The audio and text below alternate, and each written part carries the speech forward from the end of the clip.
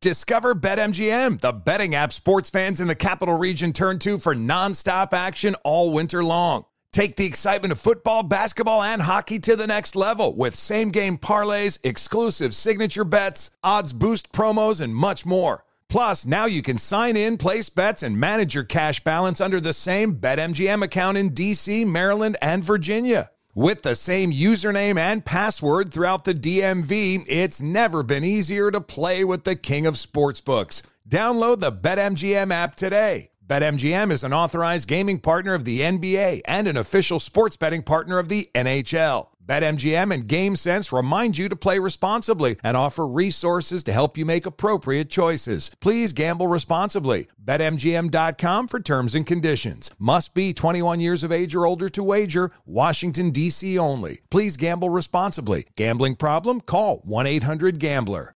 An epic matchup between your two favorite teams, and you're at the game getting the most from what it means to be here with American Express.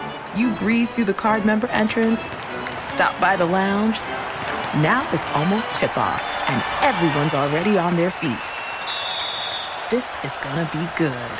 That's the powerful backing of American Express. See how to elevate your live sports experience at americanexpress.com/withAmex. Eligible American Express card required. Benefits vary by card and by venue. Terms apply. If you're ready for an epic family vacation, there's no better place than sunny Orlando. Exciting thrills, never-ending food festivals, fresh new dining experiences, outdoor adventures, and Florida's natural springs, and so much more. Orlando has it all. And Visit Orlando's vacation planners can help you plan the perfect trip. In Orlando, anything is possible if you can imagine it. And that's what makes Orlando unbelievably real. Plan your escape today and save at visitorlando.com. And we're back on Dealing Together, where we help good people who fell for bad deals. First caller? I had to buy 3 identical sweaters to get the 4th free. Ooh, you got fleeced. Next caller, what's your deal? I paid for 20 tanning sessions, but had to use them in a month. Now I'm orange. Ooh, you got burned. Next caller. I traded in my old Samsung at AT&T for a new Samsung Galaxy S24 Plus. How's that bad? I got to choose from their best plans. So, what went wrong? Oh, nothing went wrong. And you're calling to... To request a song? You want a song. Of course. The choice is yours. Our best smartphone deals. Your choice of plan. Learn how to get the new Samsung Galaxy S24 Plus with Galaxy AI on us with eligible trade-in.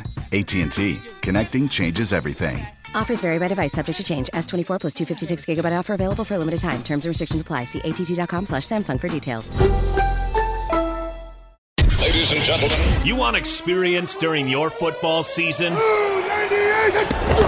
Well, buckle up, sweet cheeks. That's all we need. We've got all the experience in the world.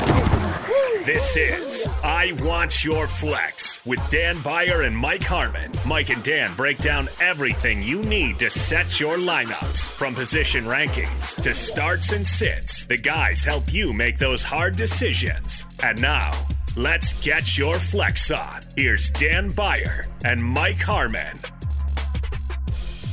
Super Bowl 57 is set. Get Mike on Twitter at Swollen Dome. You can find me on Twitter at Dan Beyer on Fox. It'll be the Eagles and the Chiefs. And Mike, I don't want to toot my own horn, but I am very Horowitzing myself on our last podcast. This was my prediction for Super Bowl 57. The Andy Reid Bowl did come to fruition. Just didn't play out necessarily how I thought it would play out, specifically in the NFC. We'll get to that in a little bit. But let's start with what happened in the AFC Championship game. Chiefs survived 23-20, and all we can talk about is the penalty that allowed the Chiefs to get into field goal range. There was so much going on in that game, though, that's kind of the stuff that I want to dive in. When you think of Chiefs-Bengals and what we saw Sunday night, is it only the push or is there a lot more? Well, there's a lot to it, right? People want to get upset about officiating, and I get it. And most of the time, especially if you're on social media, just go back and look at the origin of where the tweet is and where they are geographically, place a pin, and see how many of them align the state of Ohio. Now, when we get down to it, you had opportunities for the Bengals and Burrow under duress from the outset. We thought that might be the case.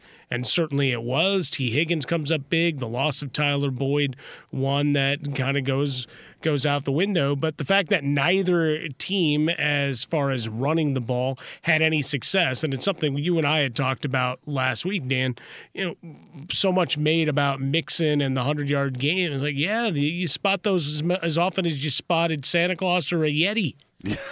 I know. There weren't many of those. So when they weren't able to run the ball, everybody's expressing such shock and surprise. I'm like, they were fourth from the bottom in the NFL in rushing all year. So why is this a surprise? Joe Burrow finishes as the leading rusher for the Bengals in this one. But some of the desperation heaves and timing, and folks seem to forget that the Bengals had ample opportunity to go and make a play when it was tied. And guess what? They didn't. Yeah, they did not. And you mentioned T. Higgins. That was one of my things that I was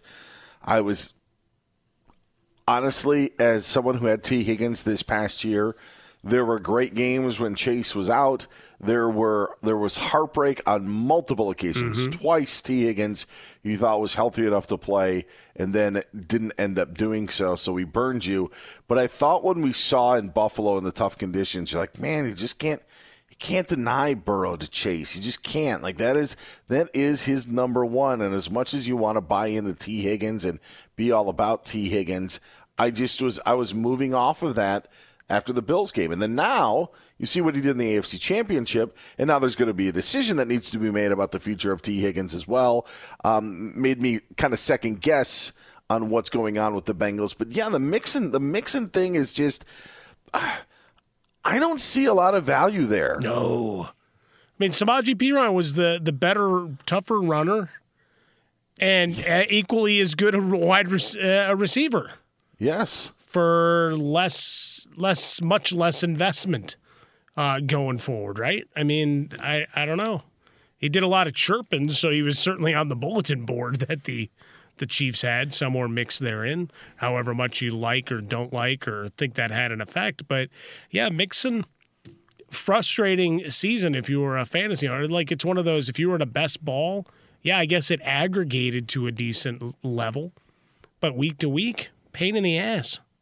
Yes, absolutely. And that offensive line, as you mentioned, they went like they were, running the ball well during the season. Right. That's going to need some upgrades.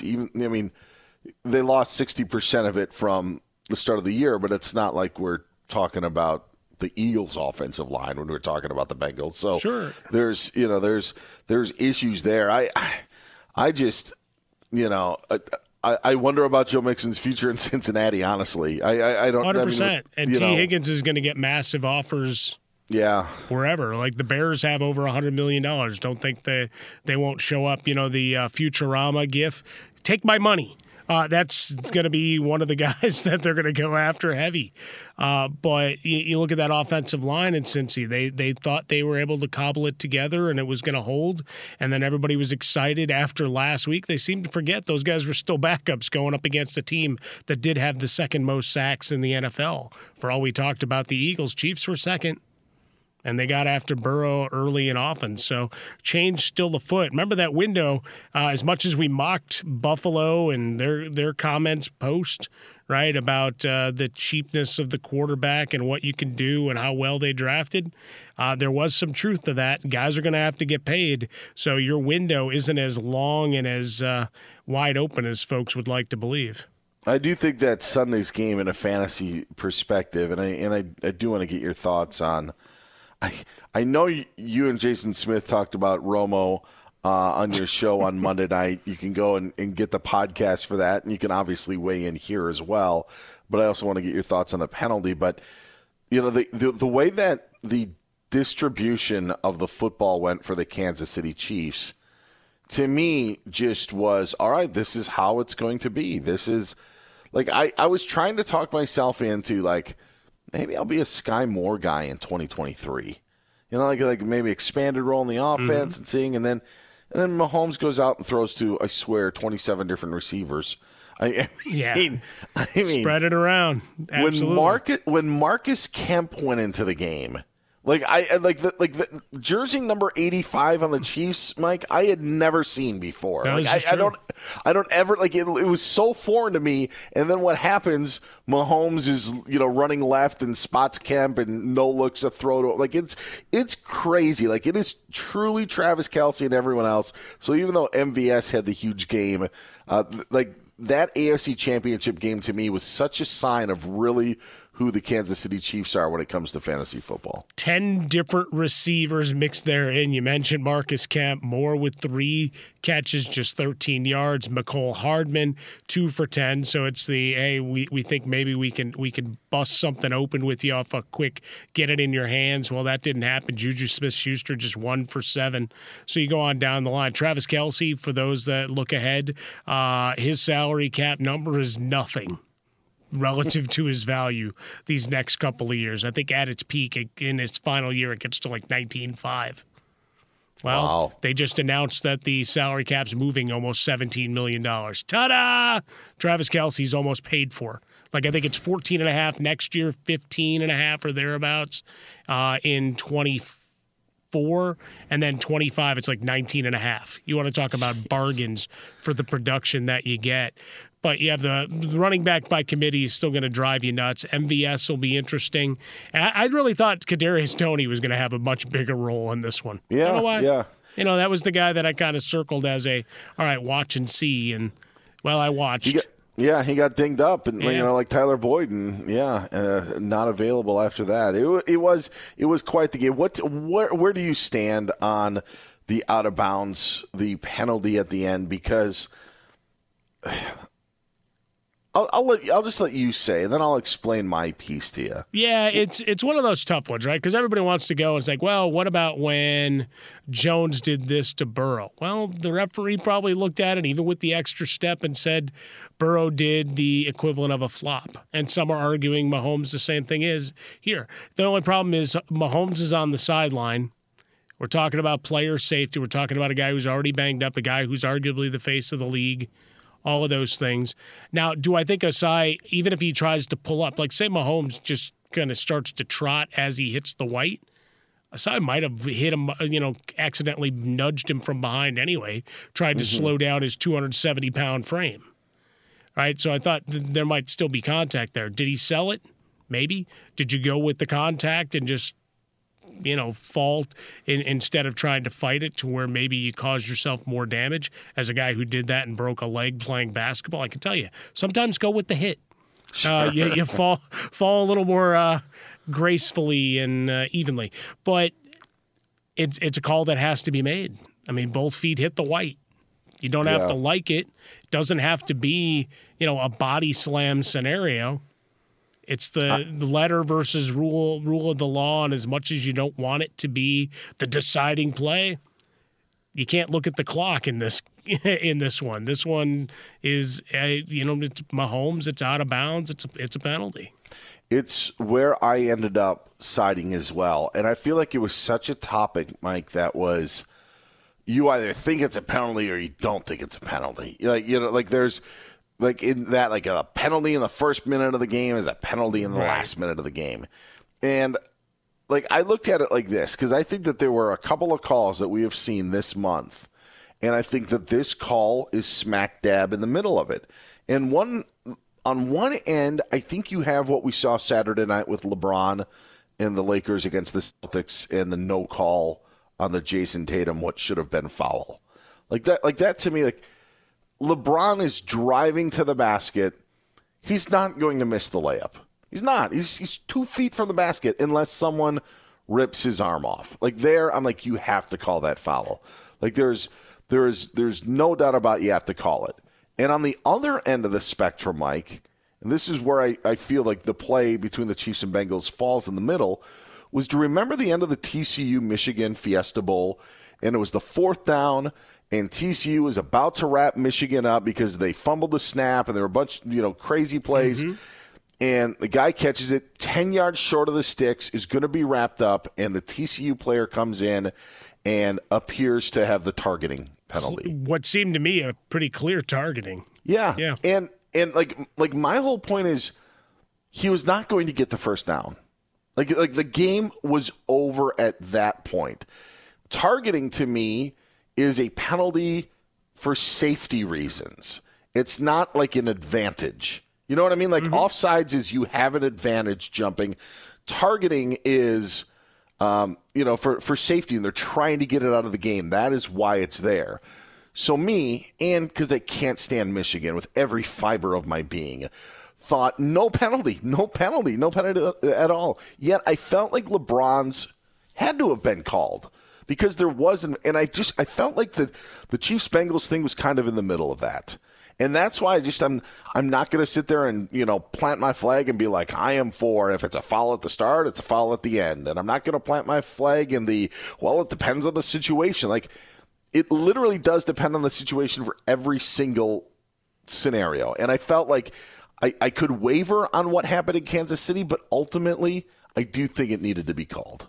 Yeah, I actually remember screaming about the targeting the night of that game. So, do you? So I'll stand with it. It's like, again, going to the safety part of it is that you did something really dumb at the end of a game, and you get away with it. With the LeBron James, that's okay. You can be wrong. That's totally no. I'm kidding. No, but that's exactly it, right? It's all right. How do you interpret it? Like the LeBron James, the funniest thing I saw was Jordan would have switched to the other hand and gotten the layup. But look, the referees at least didn't do what I would have done. I would have teed his ass up. Sure. For jumping around like an idiot. And Patrick Beverley, they apply it like it's all right. We'll apply that to the kickoff instead of the point. Well, after. Yeah, there is no way that if they would have put it at the end like that would have been. That would have been some Oklahoma State Central Michigan stuff. But stuff like that, right? Yes. So that was the thing. It's like he had all the histrionics. Like I would have given him a technical foul, and we would have been shooting free throws on the other side. Also, it proved once and for all that the 2-minute report is nonsense on a whole other level, and shows how quickly New York can make a call to say you screwed this up. Because they already had that information before they even got to the pool reporter to answer the question. But yeah, the Mahomes, again, if they'd swallowed the whistle and put the flag away, I wouldn't have been incensed. I would have gotten free football. But sure. But here we are. If Butker misses, we're not talking about it. Right. And again, the Bengals had ample opportunity to go take the game. They did not. What I would say is the thing that falls out of it for me, right? And we'll get to the NFC side of things and the debates in a sec. But here was another great example that the all-star officiating crews are insane. Like, these guys didn't look like they'd ever met each other, let alone officiated games. And this goes for both games. Because there were certainly calls where you're looking at each other like, how long does a review take? Right? How long between is he throwing a flag or like what's the running clock on this? Right? So there were a number of those circumstances where you're looking around going, all right, it's clear these guys have a communication issue on top of what we're thinking are just plain wrong calls. So get rid of the all-star crews. If you earn the slot and you grade it out the best, screw this one person from each crew or however you're deciding who gets to come to that game. Keep the people intact that refereed all year together. Yeah, it's completely counterproductive, and I will agree with you on that point. Go follow LeBron again. Discover BetMGM, the betting app sports fans in the capital region turn to for nonstop action all winter long. Take the excitement of football, basketball, and hockey to the next level with same-game parlays, exclusive signature bets, odds boost promos, and much more. Plus, now you can sign in, place bets, and manage your cash balance under the same BetMGM account in D.C., Maryland, and Virginia. With the same username and password throughout the DMV, it's never been easier to play with the king of sportsbooks. Download the BetMGM app today. BetMGM is an authorized gaming partner of the NBA and an official sports betting partner of the NHL. BetMGM and GameSense remind you to play responsibly and offer resources to help you make appropriate choices. Please gamble responsibly. BetMGM.com for terms and conditions. Must be 21 years of age or older to wager. Washington, D.C. only. Please gamble responsibly. Gambling problem? Call 1-800-GAMBLER. Busy weekends are a breeze with American Express Platinum Card. 8 a.m., wait to board plane in the Centurion Lounge. Much better. 2 p.m., grab seats for the game. 6 p.m., book an exclusive reservation with Resi Global Dining Access. Right this way. Because the American Express Platinum Card offers access to the Centurion Lounge, must-see live events, and exclusive reservations at renowned restaurants. That's the powerful backing of American Express. See how to elevate your experiences at americanexpress.com/withAmex. Terms apply. Hey guys, Mario Lopez here to tell you the national sales event is on at your Toyota dealer, making now the perfect time to get a great deal on a dependable new SUV like an adventure-ready RAV4. Available with all-wheel drive, your new RAV4 is built for performance on any terrain from the road to the trails. And with plenty of passenger and cargo space, plus available tech like wireless charging, you and your entire crew can stay connected. Or check out a stylish and comfortable Highlander with 3 spacious rows of seating for up to 8 passengers. And with available features like the panoramic moonroof, you can sit back, enjoy the wide-open views with your whole family. Plus, both RAV4s and Highlanders are available in hybrid models, so no matter your style, you can drive efficiently and save on gas. So visit your local Toyota dealer and check out amazing national sales event deals on RAVs, Highlanders, and more when you visit biotoyota.com. Toyota, let's go places. What's up? I'm John Wall. And I'm CJ Toledano, and we're starting a new podcast presented by DraftKings called Point Game. Everyone, please welcome Coach John Calipari. We're getting beat by 18. My first game in Kentucky, they're saying Cal's a bust. He can't coach. This is crazy. John Wall runs down the floor and makes a buzzer beater. Yep. You remember that, John? That's my first game winner I ever made. Remember you said you never see me do that. Ladies and gentlemen, DeMarcus Boogie Cousins. I called Boog. I'm like, yo, bro, I'm about to commit to Duke. And I hung up on him. Bro, I'm talking about, do you want to tell me how many times he called me all type of names? Bro, you really sold me out. You doing this. Bro, I was sick. I remember that like yesterday, man. Love you, John Wall. Thanks, Coach. Love you, too. You made me everything I am today. Nah, you made me. You made me. I love it. Check out Point Game with John Wall and CJ Toledano on the iHeartRadio app, DraftKings YouTube, or wherever you get your podcasts. It wasn't even supposed to be That's my dance, bro.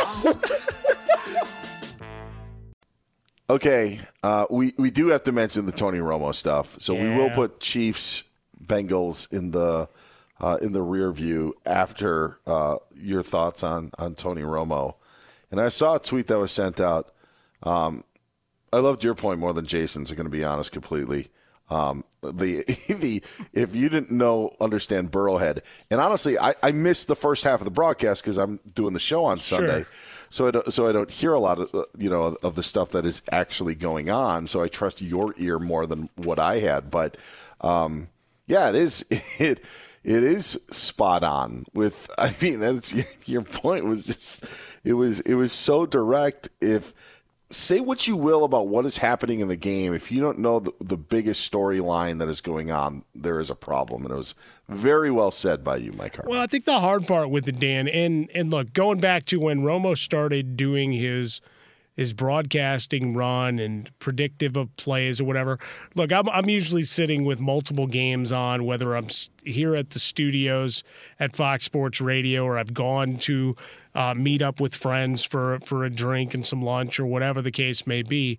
Usually I don't have the sound on, right? There's music or I've got something else going on as my secondary, as my audio feed as I'm watching games. So I missed a lot of the predictive, wow, isn't he a genius kind of thing. But on Sunday, I sat down and I'm like, all right, let's get this in full in earnest, listen to it from pillar to post. He sounded like the guy at the bar going, what do you think they're going to do here? How about this? And Jason almost had himself passing out by trying to do an impersonation. I'm like, you got to breathe every now and again. He goes, but that's what he's like. He's like the excited kid. Oh, man, I don't know what's going to happen. And all of that, but not knowing what Burrowhead was and just asking Jim Nantz what he would call on a third down. It's like, dude, that's what they're paying you a lot. I did the math of what he makes as a multiple to mine, Dan. I felt really sad. Like he's asking Jim Nantz for down and distance calls. This is what I felt happened, and I think that Tony Romo is 100% salvageable, but again, started out so hot, everybody loved what he did, And guess what? Then nobody's going to tell him what he's doing wrong. Sure. Hey, keep being Tony Romo. Keep doing what you're doing. There's no one there to tell him to shut up. And you know who the last guy to tell him to shut up is?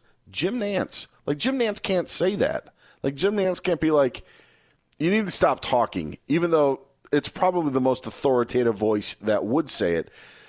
Somebody's got to just tell him, because he could still do the Romo stuff. He's just got to stop talking at times. Let the game breathe. Everything doesn't have to be a comment.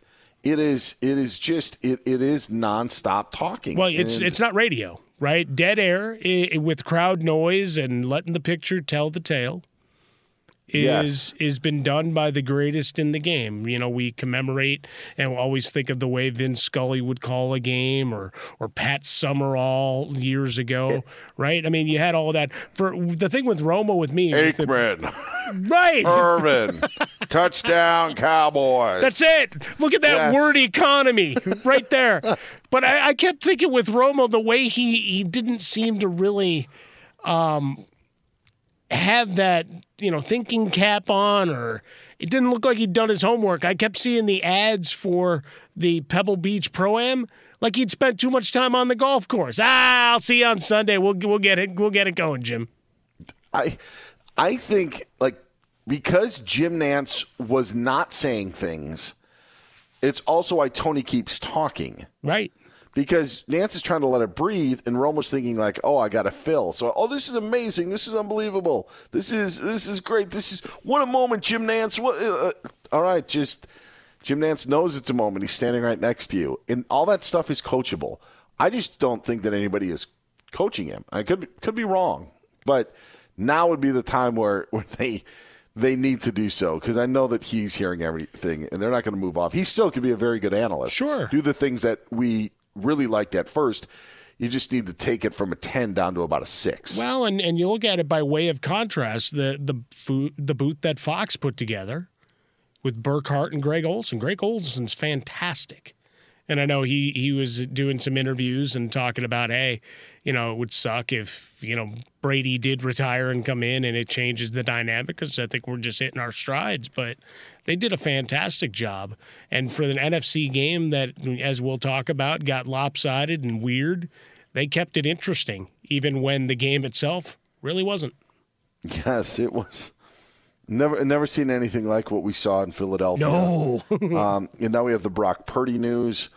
And I'll just say this, and kind of work backwards from it. Sure. The news broke Monday, complete tear of the UCL. There wasn't conflicting reports, but, Adam Schefter is saying they got to decide about surgery, which I'm like, complete tear, and this is all the discussion we were having behind the scenes. It's like, no, he's going to have surgery. It's just if he's going to be Tommy John, or is it just going to repair it? Right. And so the NFL network, I think, did the best job of it. It was them and Schefter were the only two that had it. Pelissero had it first. But the point that I want to make is I saw Ian Rappaport just even do a stand-up video that, Brock Purdy will need 6 months, and then he'll be able to be back for the 49ers. Like it was a passing note. Like he'll be ready for training camp. No, he won't. 6 months from now is the beginning of August. Right. So camp would have already started. So you're talking best case scenario is that Purdy is ahead of schedule, without taking into account that he's missed everything that you needed to do in the offseason. This is such a crazy situation. The 49ers may not have a quarterback to do any of their offseason stuff that they, for the next season. Because if Lance is hurt, he's still recovering.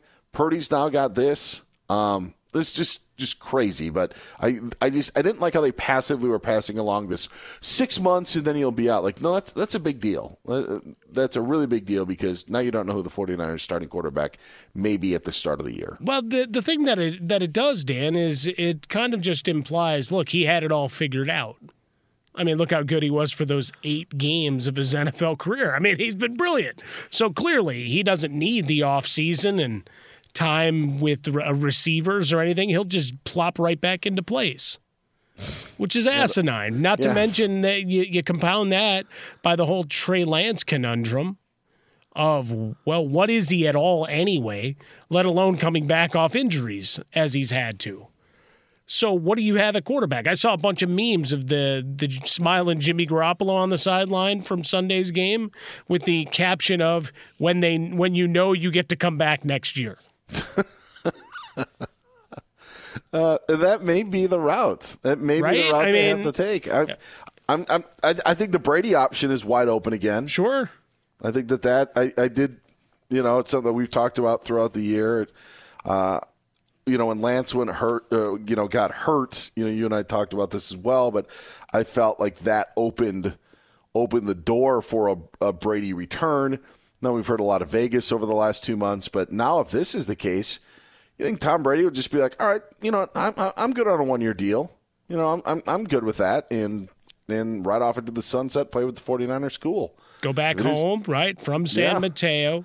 Obviously, you work out the logistics with Giselle and the kids and all of that. Certainly, it's not an easy circumstance to work through, but, and that's the larger issue, how much that informs decision-making. But clearly still had plenty of quality moments in 2022, despite what some folks will say, and try to denigrate the year. Because, look, there's a lot of folks in our business that have been looking for his demise for a long time. So thinking that this was it. Well, no offensive line, receivers in and out of the game. And, yes, he had some issues where he missed some training camp or whatever, but I don't know that in Week 17 that really matters. But that's just me when you've been there for every other game.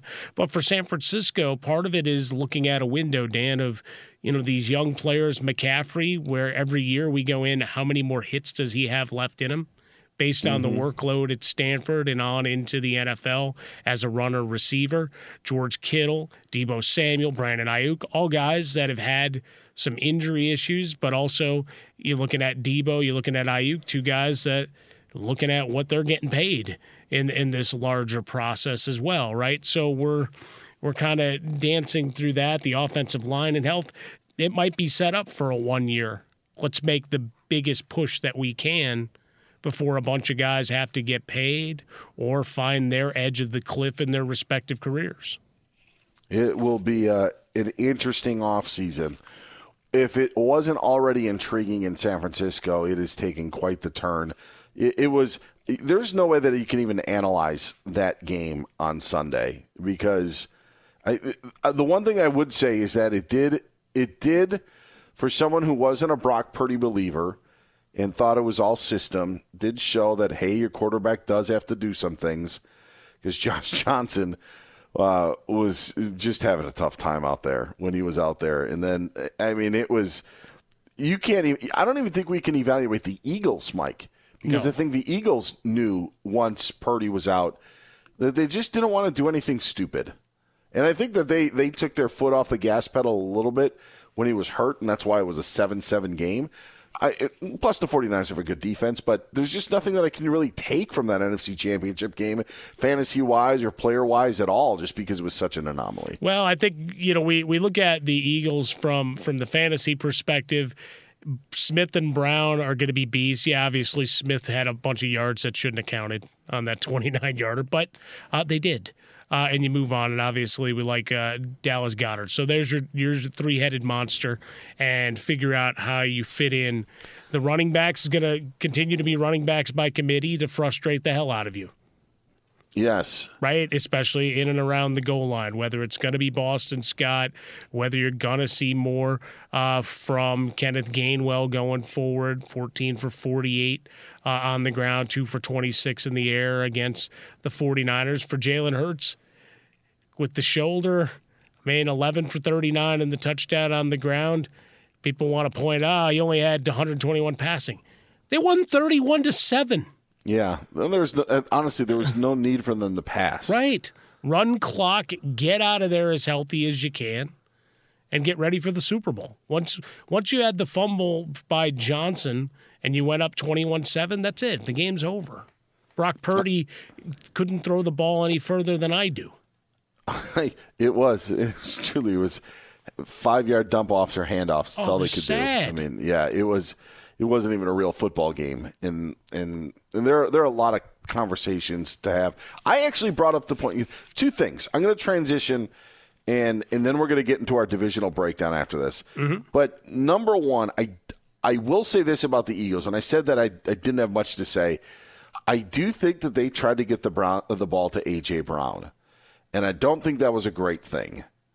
I'm sorry. Like, I know A.J. Brown was pouting. First play from scrimmage, they run a play for A.J. Brown to get him the football. I'm sorry. A.J. Brown, you deal with that. We're trying to win a Super Bowl here. You do that stuff in the regular season. 100%. You know, like, and he had 8 targets in that game, caught 4 of them. Dallas Goedert had 6, and no one after that had more than 3.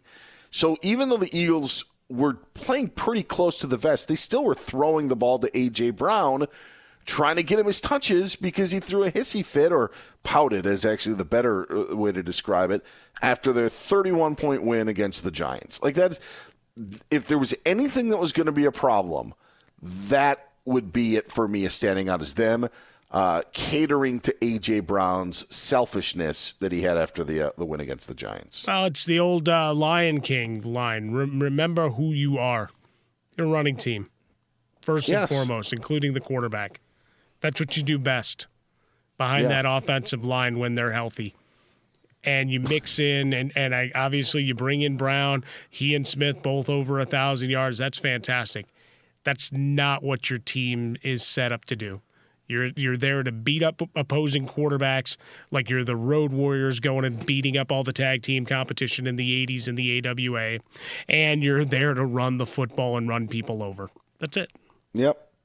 And you're not there to make A.J. Brown feel better about himself. No. Then sorry. It's all about W's. I can massage your ego after the season when you're getting fitted for a ring if you do your job. I'll tell you what else was BS about the A.J. Brown stuff. His comments afterwards were like, you know, I'm the type of guy that if I get 100 catches, I want 101. No, you're not. Because if you had 13 catches, you'd be very happy. You wouldn't be pouting on the sideline that you didn't have 14. And so that doesn't even make sense. So don't even give me this. You know, it was such a line that like Kobe Bryant could get away with. Sorry, A.J. Brown, you can't, because it's not true. It's not the reality you're living in. It's a bunch of BS. I'm not buying any of it. The other thing I wanted to point out, Mike, is the whole quarterback situation with the Niners and how it played out. Because I don't think that the NFL, I know the NFL, didn't want in one of their top 3 games of the year to have that quarterback situation play out with the 49ers. There's no way, right? I mean, 100%. Yeah, so there's no way that the NFL is pleased that Josh Johnson is taking up a decent amount of their NFC Championship game. Now, the issue became, like, Jimmy Garoppolo was inactive for the game. Mm-hmm. And then that goes back to Jimmy Garoppolo not being put on IR because the Niners wanted the possibility of him maybe returning for the Super Bowl.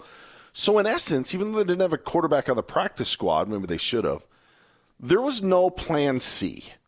And maybe the 49ers thought to themselves, listen, if we don't have Brock Purdy, we're screwed anyway. So we don't need to have a third quarterback and suit up. And I understand that the NFL teams aren't suiting up 3 quarterbacks like they used to. The emergency quarterback rule is no longer in the NFL. My point is, in my fantasy league, we make rules on pickups in the postseason so no one has their quarterback get hurt and can't field the team for like a championship game. And I think that the NFL actually has to look at how you field the roster for a playoff game because of this happening. Like, if you want to talk about any dominoes falling, and I used it to fantasy football. The last thing that we wanted was a guy to have 2 quarterbacks go down in week 16, and then in week 17, he has no one to play because you don't allow pickups in your league.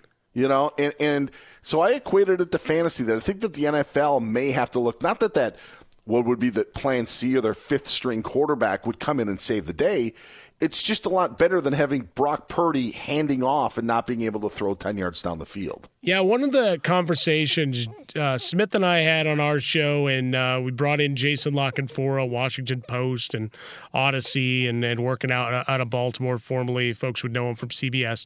He, we got into talking about, well, what about the rosters, right? To where, look, I actually want to break glass in case of emergency guy, where he's literally in a glass case, that if your second quarterback goes down, that you have to let the hammer out and get him out like it's I like fireman. the optics. I love the optics. It's like, oh, he's been freed.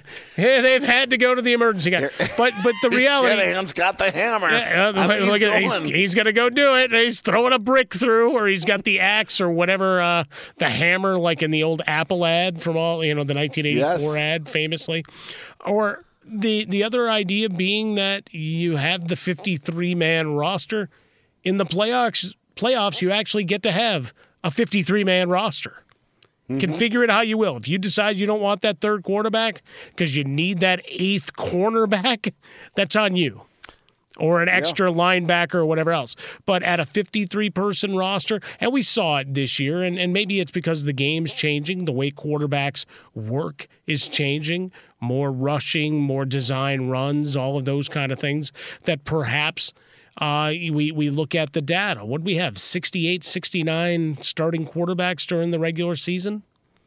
And then we get to the playoffs, and we're looking at Brock Purdy's number 3. Yep. Played well, but still number 3.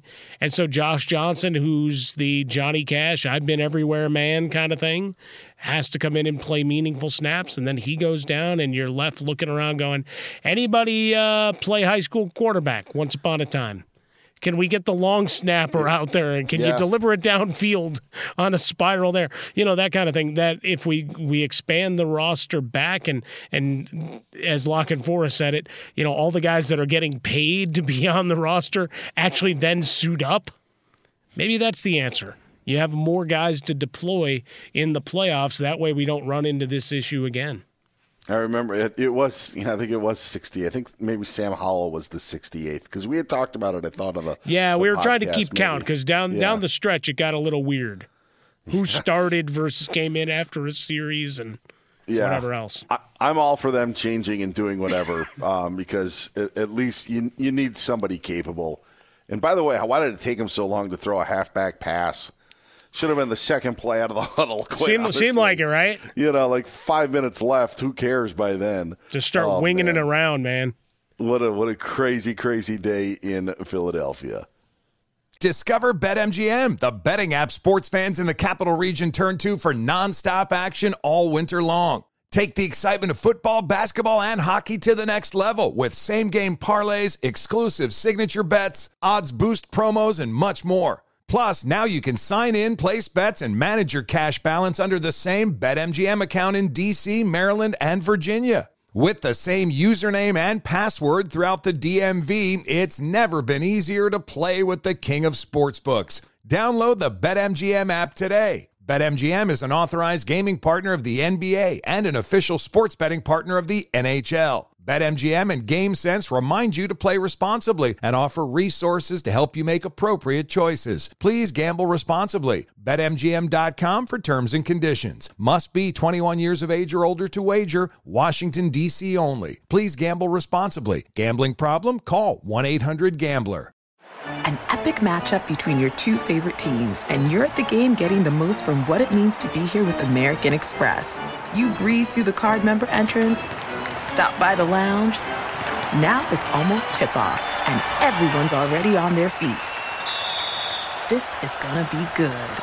That's the powerful backing of American Express. See how to elevate your live sports experience at americanexpress.com/withAmex. Eligible American Express card required. Benefits vary by card and by venue. Terms apply. The national sales event is on at your Toyota dealer, making now the perfect time to get a great deal on a dependable new SUV, like an adventure-ready RAV4. Available with all-wheel drive, your new RAV4 is built for performance on any terrain, from the road to the trails, and with plenty of passenger and cargo space, plus available tech like wireless charging, you and your entire crew can stay connected. Or check out a stylish and comfortable Highlander with 3 spacious rows of seating for up to 8 passengers. And with available features like the panoramic moon roof, you can sit back and enjoy the wide open views with your whole family. Plus, both RAV4s and Highlanders are available in hybrid models. So no matter your style, you can drive efficiently and save on gas. So visit your local Toyota dealer and check out amazing national sales event deals on RAVs, Highlanders, and more when you visit buyatoyota.com. Toyota, let's go places. What's up? I'm John Wall. And I'm CJ Toledano, and we're starting a new podcast presented by DraftKings called Point Game. Everyone, please welcome Coach John Calipari. We're getting beat by 18. My first game in Kentucky, they're saying Cal's a bust. He can't coach. This is crazy. John Wall runs down the floor and makes a buzzer beater. Yep. You remember that, John? That's my first game winner I ever made. Remember you said you never see me do that. Ladies and gentlemen, DeMarcus Boogie Cousins. I called Book. I'm like, yo, bro, I'm about to commit to Duke. And I hung up on him. Bro, I'm talking about, do you want to tell me how many times he called me all type of names? Bro, you really sold me out. You doing this. Bro, I was sick. I remember that like yesterday, man. Love you, John Wall. Thanks, Coach. Love you, too. You made me everything I am today. Nah, you made me. You made me. I love it. Check out Point Game with John Wall and CJ Toledano on the iHeartRadio app, DraftKings YouTube, or wherever you get your podcasts. It wasn't even supposed to be That's my dance, bro. All right, so the Super Bowl is set. Chiefs, Eagles. Ryan Bershinger is our executive producer. He now joins us on the pod. Get him on Twitter at Ryan Bershinger. Hi, Bersh. For both of you guys. Hello. I think the Eagles are going to kill the Chiefs. And I know we're going to do another pod before Super Bowl, but here we are. We're more than a week out. Quick thoughts. Harmon, how do you think? 2-point spread. Like I did before the season on our big whiteboard, I had the Chiefs winning it all, just thinking that the Andy Reid, Patrick Mahomes, Travis Kelce triumvirate could not be stopped, could not be contained. And now when I get to say MVS, like it's my pharmacy down the street, I get excitable. I can't go away from it now, Dan. I got to ride it out. Am I confident about it? Hell no! But I'll ride it out. Okay. Bersh? I'm with you, Dan. This feels like an Eagles Super Bowl win. They're an incredibly well-rounded team. Obviously, the defense is very strong, and they have they can move the ball down the field in a multitude of ways. I think that overall, I feel like throughout the season we've taken for granted just how good this Eagles team is. I think the Eagles take it. Yeah. Go ahead, Mike. Well, if Hurts gets hurt, we get Minshew Mania in a Super Bowl. Yeah, that would be amazing. So there is something to that, too. Yeah. No, sorry, Jalen Hurts. We're not wishing injury. We totally are. Not at all. It's more just I got to go for the punchline. I'm a radio host. Maybe there's a package they could put in. All right. So we go from greatness to the AFC South and NFC. Yes!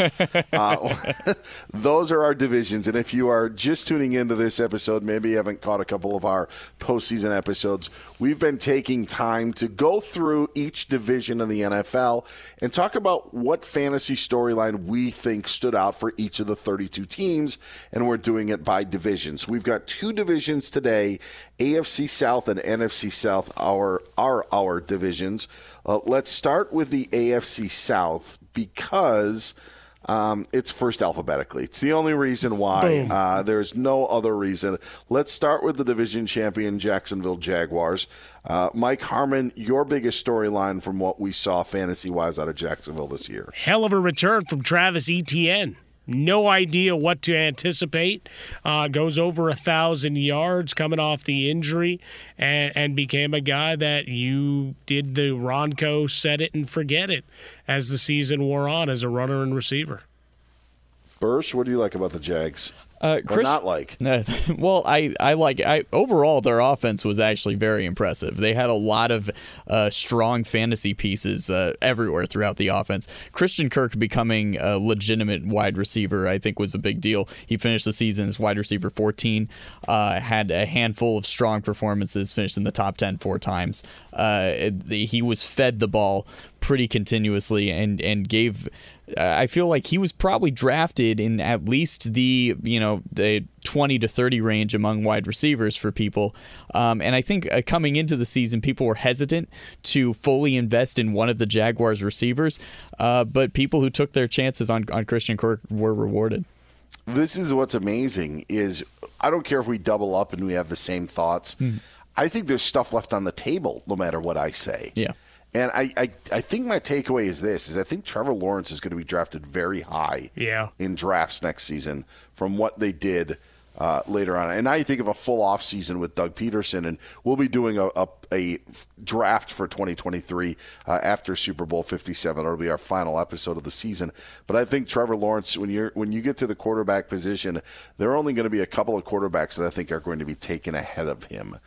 When it comes, and August comes around and drafts are happening. Celebration of Doug Peterson. Just to piggyback on Bursch's Christian Kirk, he helped win 2 titles for me. Oh, there you go. Nice. So I celebrate him because remember when everybody mocked his contract? Yes. Like you had to overpay in you Jacksonville. Were one of them. Seemed to you work. You were one of them, Mike. You What's were that? one of them. No, I wasn't. You were one of them. I didn't mock it. You should apologize to Christian. I'm kidding. I'm kidding. I was all on board. I'm like, look, you're in Jacksonville. You have to overpay. I feel bad that I actually wanted to mention Evan Engram. Right. For how he emerged, but I think that Trevor Lawrence is still the bigger story. All right, Bursch, you got the Titans. Titans-wise. Well. Yes. This is save the good one for you. Yes. Well, then I'll just take the good one here. So Derrick Henry did finish the season as running back 4, and I think what's so impressive about Derrick Henry is the fact that he had the second lowest reception total of any running back in the top 10 and still finished as running back 4 because that's just how strong of a runner he is. He was 3rd on the season in rushing yards. I think he'll be in the middle of the first round again for people, and as he should be. His steady production is very impressive. Near 2,000 total yards, just insane. What do you got, Dan? I hate to say a rookie was disappointing, but I think people took Treylon Burks and were hoping for more. Mm-hmm. Yeah. And there was one 100-yard game. He had 1 touchdown, dealt with a concussion in that game after playing against the Eagles is the only time that he scored. But I think first-round pick, you're thinking, I'll move into A.J. Brown slot. And, it just never materialized. Some of it not his fault. Malik Willis ended up being the quarterback for a couple of those games when they were playing. But still, I think people expected more from Treylon Burks. Yeah, and I think that's where I take it to the quarterback position of Tannehill. Even in his 12 games that he did play, he only had 13 touchdowns.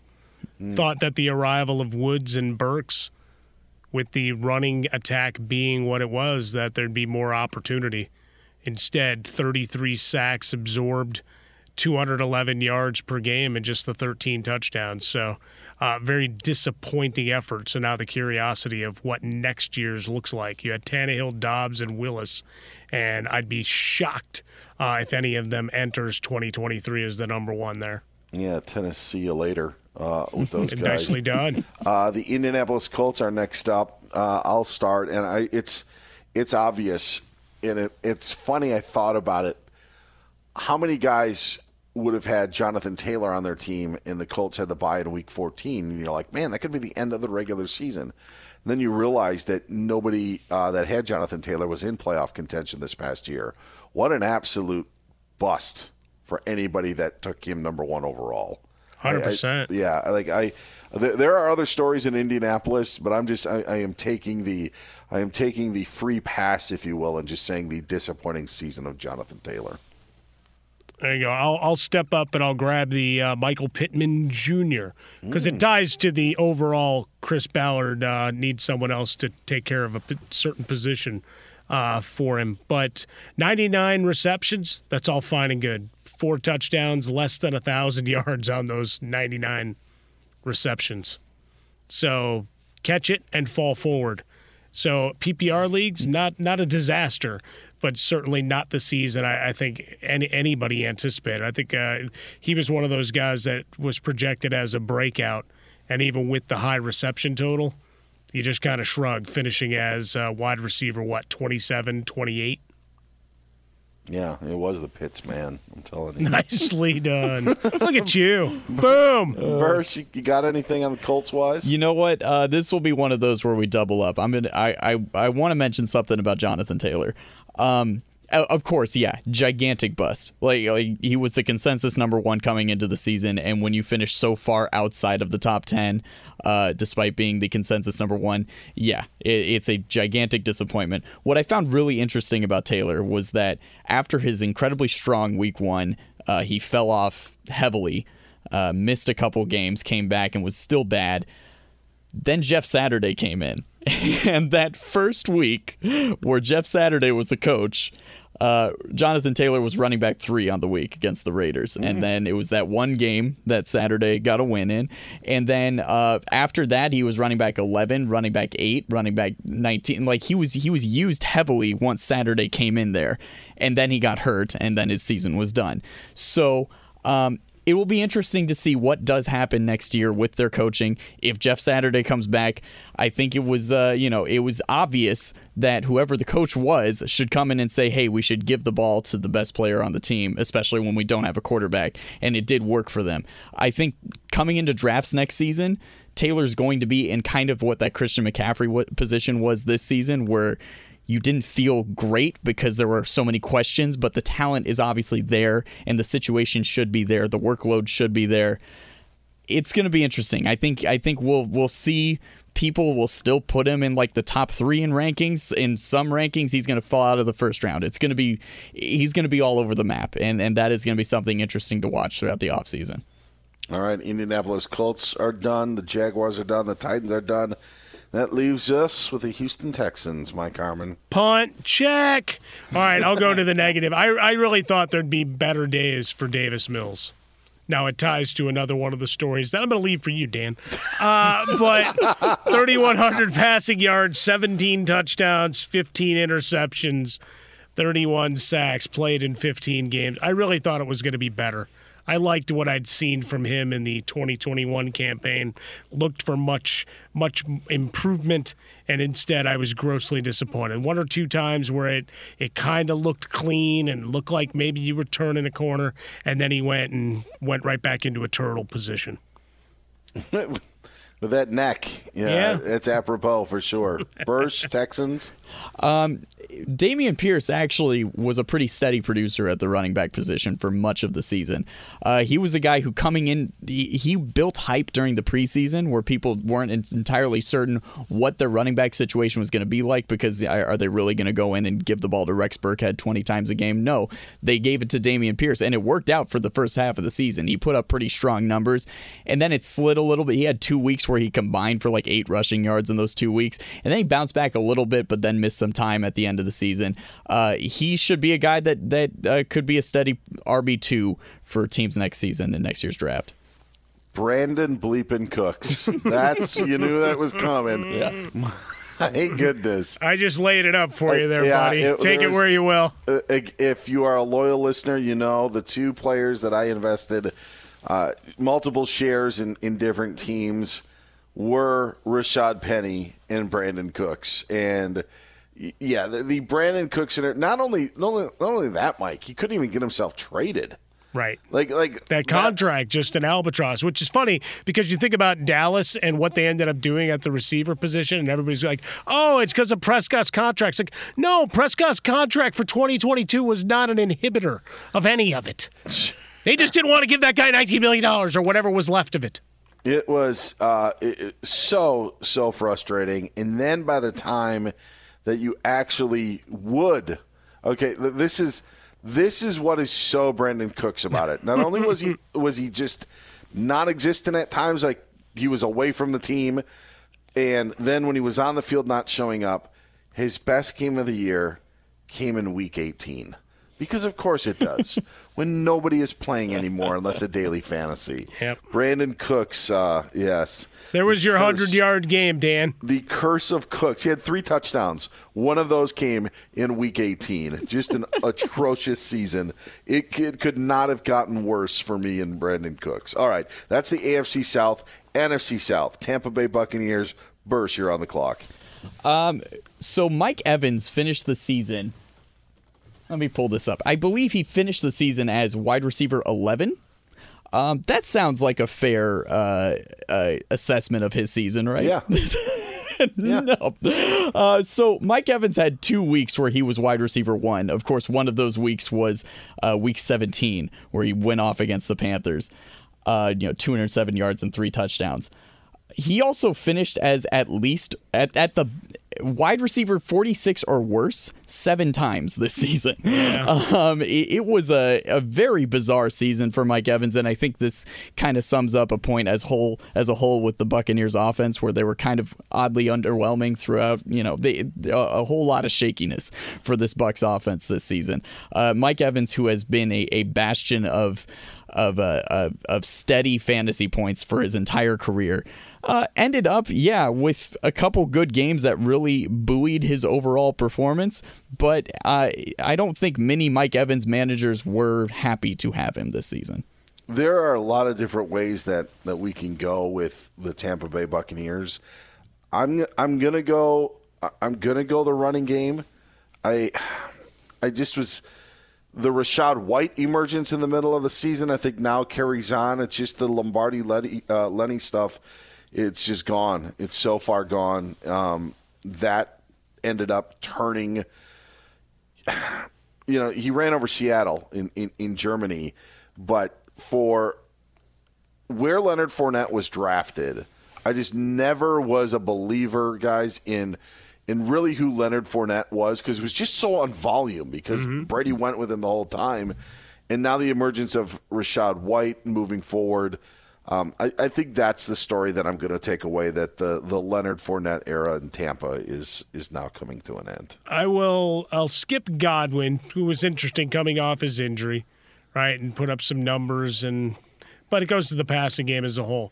For best ball scenario and aggregate, Tom Brady was, via the point totals of fantasypros.com, he was, in fact, TB12. Averaging 16.5 points per game. Jeez. He had a couple of big games and a lot of times where he left you disappointed. I had him on at least 2 rosters that I think he probably played for me 3 times. I didn't trust that offense. I was happy to see Brady if I was going against him. Right. It's like, all right, if he does it, I'll tip the cap. Yes. Right. And in that big game against Carolina, all of a sudden they got issues in the secondary, and he's pitching and catching with Mike Evans for 3 scores, and everybody, whoa, look at that. But otherwise, there weren't a lot of high points over the course of the year. The aggregate was there yardage-wise, all fine and good. But yeah, certainly not overwhelming by any stretch. I was going to make one other point about Tampa. Their defense as a team stunk. Yes. Like there was I know people aren't just take a defense at the end, but Tampa would have been a team that you counted on. The first 2 weeks were really good, and then after that, they really weren't anything. They finished like bottom 6 or 7, I think, when it was all said and done for fantasy purposes. It was no turnovers created or anything. No, not at all. New Orleans, and I'm going to go the positive side of this at the wide receiver position. I think you got a couple of good ones. Obviously, Chris Olave grabs the headlines as the first round pick. Positivity with the Saints in Olave, and not only that, Rashid Shaheed seemed to become a big play guy for New Orleans as well. I think the future is bright for the Saints at the wide receiver position. I like it, because I'll take the hybrid. Okay. Taysom Hill finishing as, depending on your scoring metric, top 5 tight end, right? When it's all said and done, and we obviously know how miserable trying to navigate the tight end position was over the course of the year, unless you had one of the heavyweights. And then a lot of other situational things where it was, please stay healthy. But Taysom Hill, with the way he was utilized this year, there's your emergency quarterback right there. Everybody find yourself a Taysom Hill. Bursch? Yeah, and Taysom Hill comes into my point here about Alvin Kamara. As somebody who owned Alvin Kamara, I hate Taysom Hill. Used to be a friend of the show. He would come on after all those Thursday games that the the Saints were playing. Well, no friend of mine, because Alvin Kamara scored 4 touchdowns this season, 2 rushing and 2 receiving. 3 of those came in one game. So Alvin Kamara scored touchdowns in only 2 games this season. He still put up decent numbers because of volume, but of course there was some dude without a position that kept stealing all of his rushing touchdowns. So we had to stifle that. Yeah, Taysom Hill had 8 catches and finished as tight end 5. That's awesome. So yeah, unfortunately, Alvin Kamara, the volume was there, but the scoring was not. Think about what Andy Reid would do with Taysom Hill. Geez, my goodness, and all the different ways that they could utilize him. All right, moving on from New Orleans, let's go to Carolina, Mike Harmon. Dante Foreman, baby. It finally happened. Christian McCaffrey, you get traded. Why? We have Foreman. Hey, he had good fantasy value. Yes, very good. Right, gave you some big efforts, couple 100-yard games down the stretch, and for a team that looked like they were going to fade into oblivion under Steve Wilks, they found their resolve, ran the ball well, played defense well, and you got a guy that became a very solid RB2 for you on a week-to-week basis. Bursch? DJ Moore was actually not that bad. I think that people kind of associated the stink of the Panthers passing game with DJ Moore, but his numbers were fine. He actually finished as a top 10 receiver 5 weeks on the season and as wide receiver 11 once. So, he actually put up pretty decent numbers, and he had that one game where he scored that Hail Mary and then took his helmet off, and that was funny. but put up great numbers. Yes, yeah. really nicely summed up the Panthers season. But DJ Moore was actually a pretty decent wide receiver this season. I was going to go with Mike's. I was going to just saddle up on the Dante Foreman just because of what that running game did. But I am actually going to double up on Bursch's. And this was the problem with DJ Moore. And as someone who had DJ Moore this year, was you quit on him because of where you drafted him. Yeah. And I never had the guts to put him back in. Right. Just couldn't. I looked for other options. And then by the time where he did produce, I had moved on because I was scarred. That was my fantasy experience with DJ Moore this Well, let me ask for both of you, in most of the leagues you're in, and are you running out 3 wideouts, or has it gone to the 2-2 flex? Because if it's the 2-2 flex, Moore probably would have been the odd man out oftentimes. Yes, that's our long my 25-year league. That is the case. Yeah, same for me. We have the flex, and I faced the same situation, Dan. DJ Moore was on my bench more often than not. Yeah, I couldn't trust it. Mm-hmm. I was in a league that had 3 wide receivers, like 2 flex and something else, and I'm quitting that league because I'm sick of playing Romeo Doubs every week. Oh man, how do you really feel? I know, like, we all have different levels of fantasy, and I maybe get off my lawn guy. But my goodness, if I'm getting excited for somebody who gets 2 catches for 23 yards, and Romeo Doubs is just the first name that came up into that popped up into my head, But I mean, like, if that's what I'm getting excited for, like, I think I need to find a different league to play in. That may be announcing my resignation from that league. They just don't know it. Well, we'll just send it along. Bursch, cut, print. There we go. Not the 25-year league. I'm tied into that. I'm locked into that one. All right, final one. The Atlanta Falcons. Ryan Bershinger, you have the floor. This is going to sound weird, but I'm glad I get to lead it off with the Falcons. And that's because my point about the Falcons is one simple question for the two of you. Do you draft Kyle Pitts as a top 12 tight end next season? No. Well, top 12? Yeah, probably the back end, right? Just based on where the position is. He's a sexier guy to draft. Mm-hmm. Like, if you write on your team, unless you had Kyle Pitts this past year, then you don't want anything to do with him. But if you're looking at your team on August 28th or September 3rd, you're like, Kyle Pitts at tight end. So, yes, I would say I probably would. I think so, too. But, man, does it just... No, yeah, coming out of here, right? 6 targets a game before he gets hurt. And obviously meek numbers because the passing game sucked. Period. I mean, there's really no other way to cut it up. I'll tell you why I think you do. And it's because you're going to be when you're at that point, you're thinking about ceiling. Right. Right? And how low can the floor be? I mean, we talked about how bad the tight end position was this past season. Yeah. And we mentioned heck in this pod, Evan Engram. Like there's going to be a name that's maybe top 10 guy, top 8 guy. But when you're around that 10, you talk about David Njoku, right? Pat Freiermuth. Like, how big is Freiermuth's ceiling? I don't know, but I think I'd rather have Kyle Pitts on my team.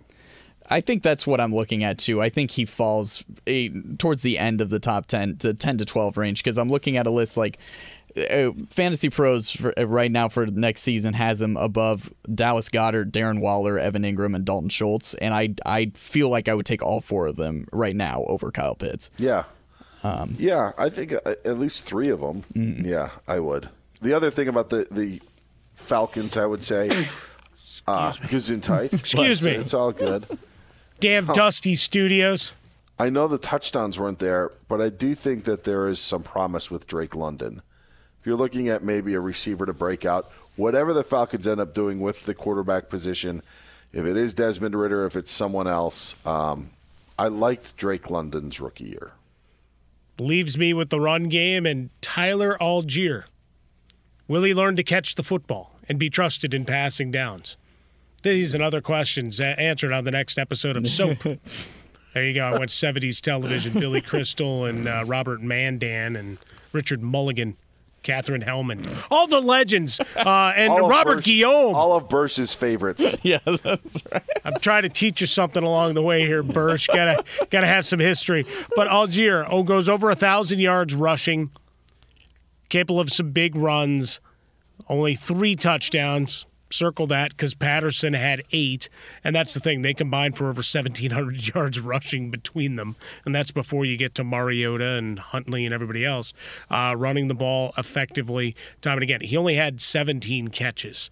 16 catches on 17 targets. So efficient there when they did throw him the ball. But again, only 139 yards and 1 score there. But you go over 1,000 yard as an undrafted rookie, right? In all leagues, I would guess very small percentage where he would have been put on once Patterson was cleared. So pretty good returns, not heavyweights and world beating, but you saw consistent production from him. So, and I don't see that identity for the squad necessarily changing. If anything, you maybe get some easier running lanes because you actually have to respect the pass game. Again, these pods a little bit more meatier because we're only doing 1 a week. And, so you got 60 good minutes of that. There were AFC and NFC South look backs. And, again, during the season, I said Cordero Patterson was the guy that I wish I would have drafted. And then towards the second half of the season with the emergence of Algier and some of Cordero Patterson's health issues that he had midway through the year, probably wasn't the best. I probably said it at the best the best time I could on the pod for the year that Patterson had, but Algier was pretty good for the Falcons. All right, there it is. And we got thank goodness we got those 2 crappy divisions out of the way. We'll wrap it up next time with the NFC West and AFC West, plus a Super Bowl preview, and then again after the Super Bowl we will do our 2023 preseason draft. Does that sound good, guys? Sounds good to me. Oh, yeah. Let's get it on. For Ryan Bershinger, our executive producer, you can get on Twitter at Ryan Bershinger, and the one and only Mike Harmon. You can find on Twitter at Swollen Dome. I'm Dan Beyer. Hit me up at Dan Beyer on Fox. We'll talk to you next time on I Want Your Flex.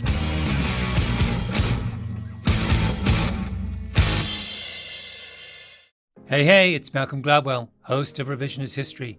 eBay Motors is here for the ride. Your elbow grease, fresh installs, and a whole lot of love transformed 100,000 miles and a body full of rust into a drive entirely its own.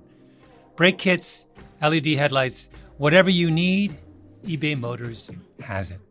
And with eBay Guaranteed Fit, it's guaranteed to fit your ride the first time, every time, or your money back.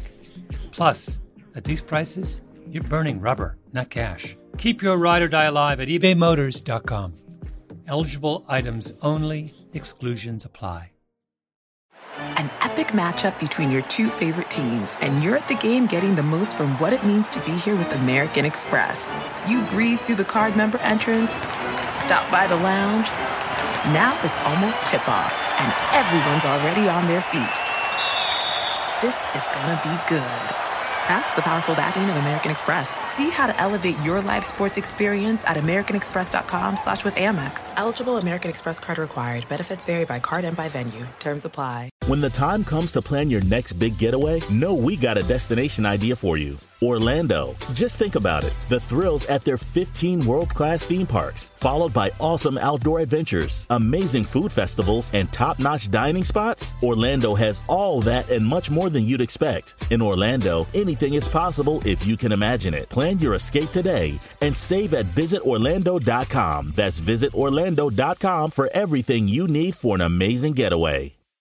Tired of restless nights?